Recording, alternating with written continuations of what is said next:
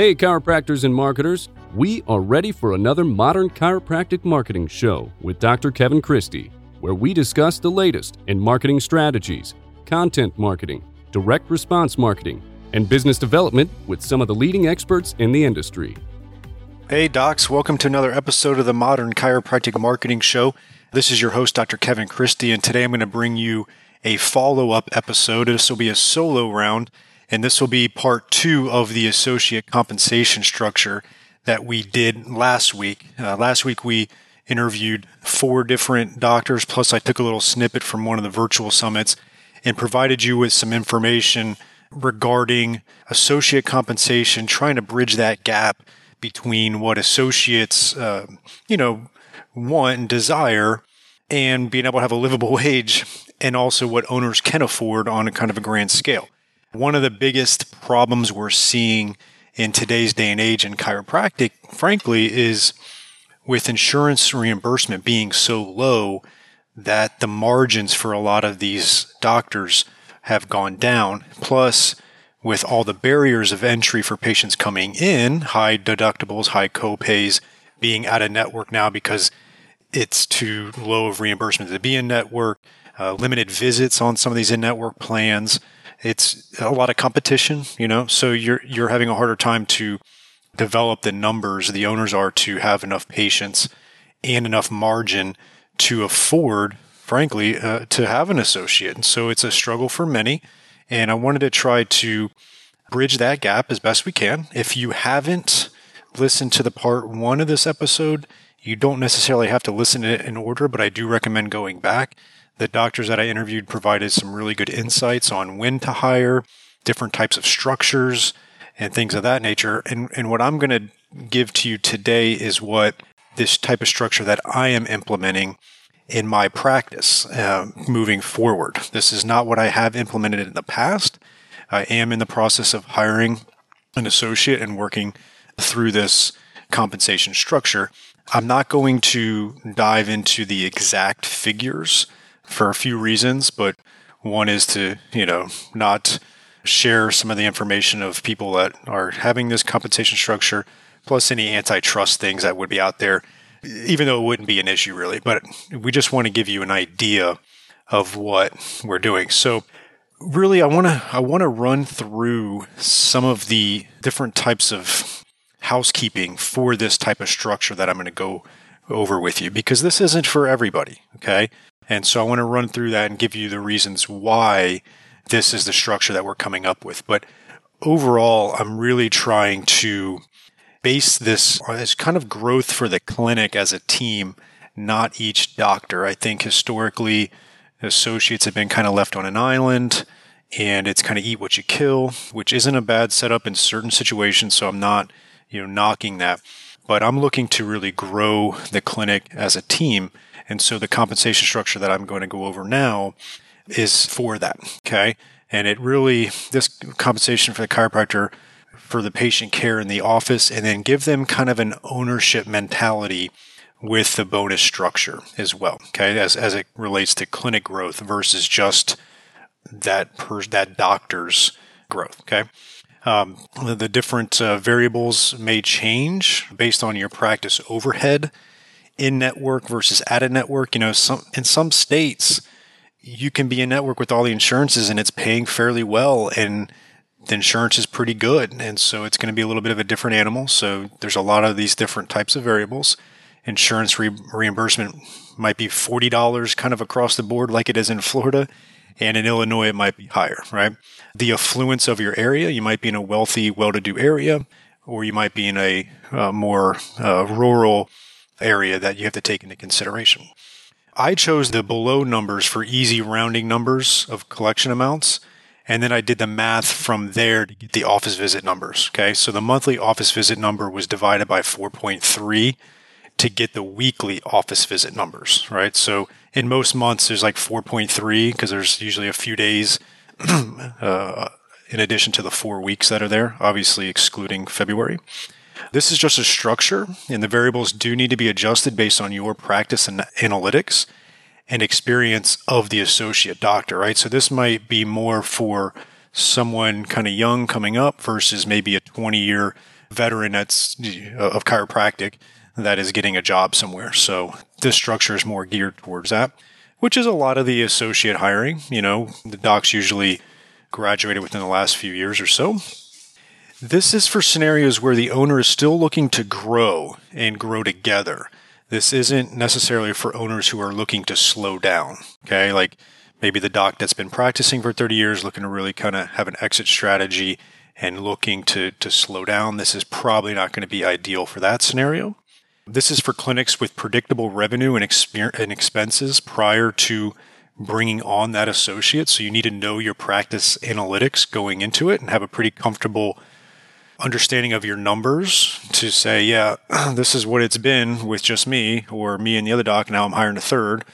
So you really want to make sure that your numbers are pretty solid. Like if you're in year 2 of your own business, you might just have natural growth that has nothing to do with adding an associate. I use $30,000 as the baseline in this example that I'm going to go over because in most scenarios, you need to have that amount coming in each month to truly afford an associate with this model. I think that's one of the problems that happens is sometimes owners hire too soon and they don't have the gross real revenue to afford to pay a healthy enough base salary, right? The 30K is variable, like 30K in New York City might not be enough. 30K in the Midwest might be perfect, right? You got to know your numbers, but essentially you need to be able to actually afford to do this, okay? You can also decide to have the bonus kick in after 1 year of employment. So you can choose to do like a salary. And just for that year, they get the salary. Let them focus on getting good at clinical, communicating with patients, getting their feet, just really focus on that and getting in the community versus really worrying about hitting a bonus and things like that. So you can do that. That's definitely something you can work out in your associate contract. I also recommend having an associate agreement, which is separate from what this is, and I'm not going to dive into any of that at all. So let's jump right into it. Okay. I think this is a very fair structure based on what I've already told you. I think you need to start out with a healthy salary. I'm not going to put a number here, but I think you know what a healthy salary would be based on your area. Again, there's a pretty wide spectrum of cost of living in the United States or Canada or other countries that may be listening to this. I can't speak to a lot of the finances of other countries, but I think we all know in our heart of hearts what a healthy salary is for a new, younger associate chiropractor. Obviously, it's not as high as we wish it was. Like I think we all wish we could pay a healthy salary of 75 or 6 figures, things like that. But I think a healthy salary is where you need to start. I think you need to include some benefits, malpractice insurance paid, probably a little bit of money for CEUs, vacation, some personal days. I would probably recommend CEU days, not counting against any vacation or personal days, and add those benefits, and then you can choose the whole. I'm not going to dive into the health insurance part of it. I think that could potentially break some owners, depending on the scenario of that associate. Wife and kids or husband and kids, and it can be difficult depending on the scenario. Sometimes you get a situation where the associate's husband has a corporate job with really good insurance, or the associate's, wife has health insurance and they don't. But there's a lot of different scenarios that play out, but it can get super expensive. So I'm not going to dive into that part of it. I'll let you figure that aspect out. All right. So then what you need to do is you need to have your 2018 statistics. So we're obviously beginning of 2019. We want to, if you can take the last 3 years, that's fine. But what I'm going to do is I reverse engineer this. And so remember, we said $30,000 a month in revenue, patient collections is where you need to be at. And then you need to know what your office visit average is. Like, so 62, you do the average, basically the amounts of office visits divided by the patient visits. And that'll get your number of, say, for the sake of this, we said $62 per patient visit. Okay. So every time someone walks in the door for care, it's worth on average $62. And then from there, you can reverse engineer it. That, do the math, that's 112 patient visits per week. That's 483 per month. You basically got your $30,000 number. And then you want to set some baseline goals for 2019. I then set the baseline goal for 2019 to be $35,000 total collections per month on average. That would be the goal you'd like to do, because now by adding that associate at a healthy amount is going to roughly cost you, with all, with malpractice and then payroll taxes and all the different things. Let's just call it an easy number of $5,000. So now you'd like to collect $35,000. That means that the associates kind of cost, the monthly cost is being covered. We set a goal of, instead of $62 per visit, maybe we can get it up to $65 a visit. You do the math, and that equals 125 patient visits per week, 538 per month. So, to get to that 5,000, you're only adding about, 13 patients a week, which isn't a lot, right? Like if we had an associate, we hope we can add some of that. So now we've kind of set our baseline. And then from there, we have what I broke down was 4 tiers, and you can alter this. I'm going to have this document access to you so you can have it to reference. And you can alter this in so many different ways, but this is, again, just a baseline structure. But what I did was, based on office monthly collections as a team, we have 4 tiers. So that baseline goal was 35,000 in total collections. And so if we reach that on a given month, let's just call it March, then the associate would receive a $500 bonus, give or take. You can make it less or more, whatever you want. Another caveat is there are some clinics that are generating really high monthly revenue, like let's say $75,000 a month. $5,000 increments may not be enough. You may have to do a $10,000 increment. It just depends, right? There are some clinics that are generating over 6 figures a month. And so that's, the $5,000 increments might be too little. So again, take that into consideration. So then tier 2 bonus, let's say we make the next jump up another $5,000. So now we're doing $40,000 a month in total collections. That's 143 patient visits per week. So now from the 2018, try to reverse engineer this for you. 2018, we had 112 visits per week. Now, if we get to that 40,000, that's 143 per week. That's not that many office visits per week, right? It's 143 minus 112. You can see that's not a ton of visits. It's like 31 visits a week that associate has increased. You and the combination of good marketing and the associate and more networking and all that has increased it by about 30 visits a week. Not asking a ton, and now you have increased the collections by $10,000, and you could consider giving a bonus of anywhere from $1,000 to $2,000. The next caveat is, as the business owner, you will need to monitor any increase in your overhead due to the increase in office visits and collections. Like maybe going from 30 to 40 doesn't add much overhead to you. Like it doesn't add another employee at all. Maybe it increases your billing costs a little bit, and obviously maybe your merchant processing fees, but it doesn't really add a lot.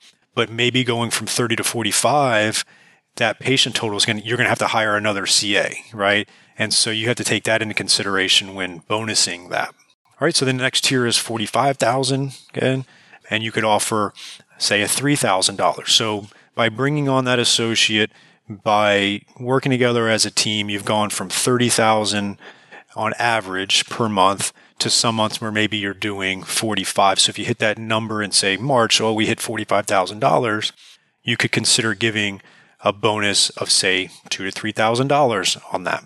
And then tier 4 is 50, and you could, 3 to 4 or 5,000 bonus you want to do on that. And again, you want to always monitor any overhead increase. And then from there, for every $5,000 that you do increase your clinic as a whole, you can consider adding another $1,000 to the bonus. So there's a scenario where potentially, if you went from, I'm just going to use the math here, let's say you went from 30 to $30,000 on average, and then on a particular month you hit 50,000. You're not going to hit 50 every month, but let's just say in a particular month you hit 50,000. That's $20,000 more that month than what your average was. And let's say you bonus the associate $4,000 on top of the pay. Now you're looking at a situation where the clinic brought in $20,000, and the associate with a healthy base salary and with the bonus maybe is getting close to a little bit more than around that half number as far as what was brought in as a team and in what they're getting paid.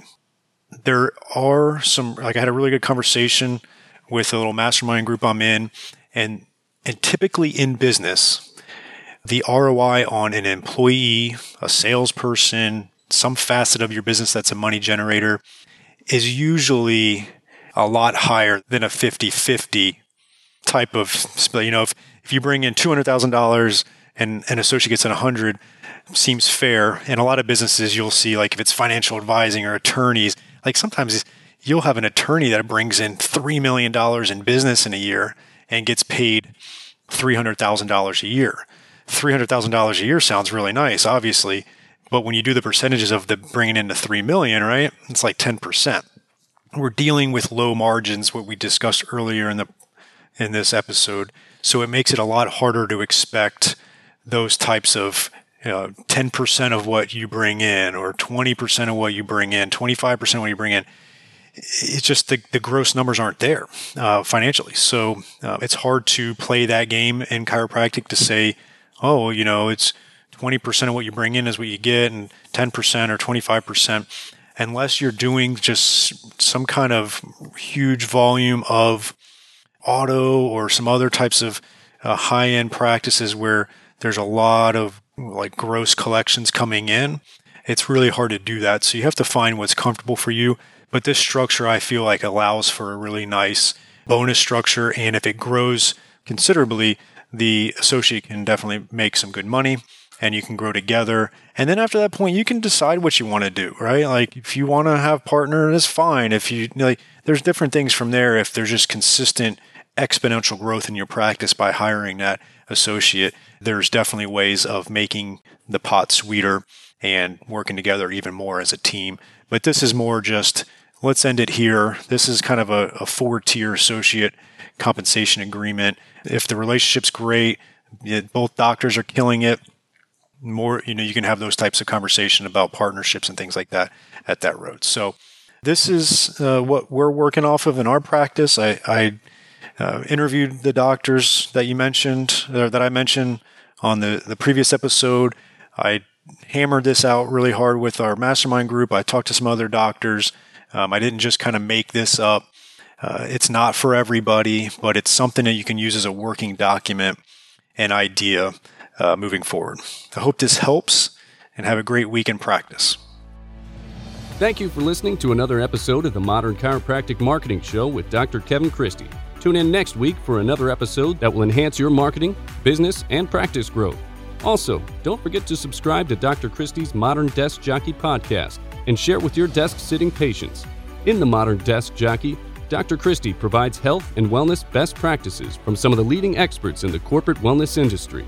Remember, chiropractic practice isn't easy, but it shouldn't be overwhelming. Keep leveling up.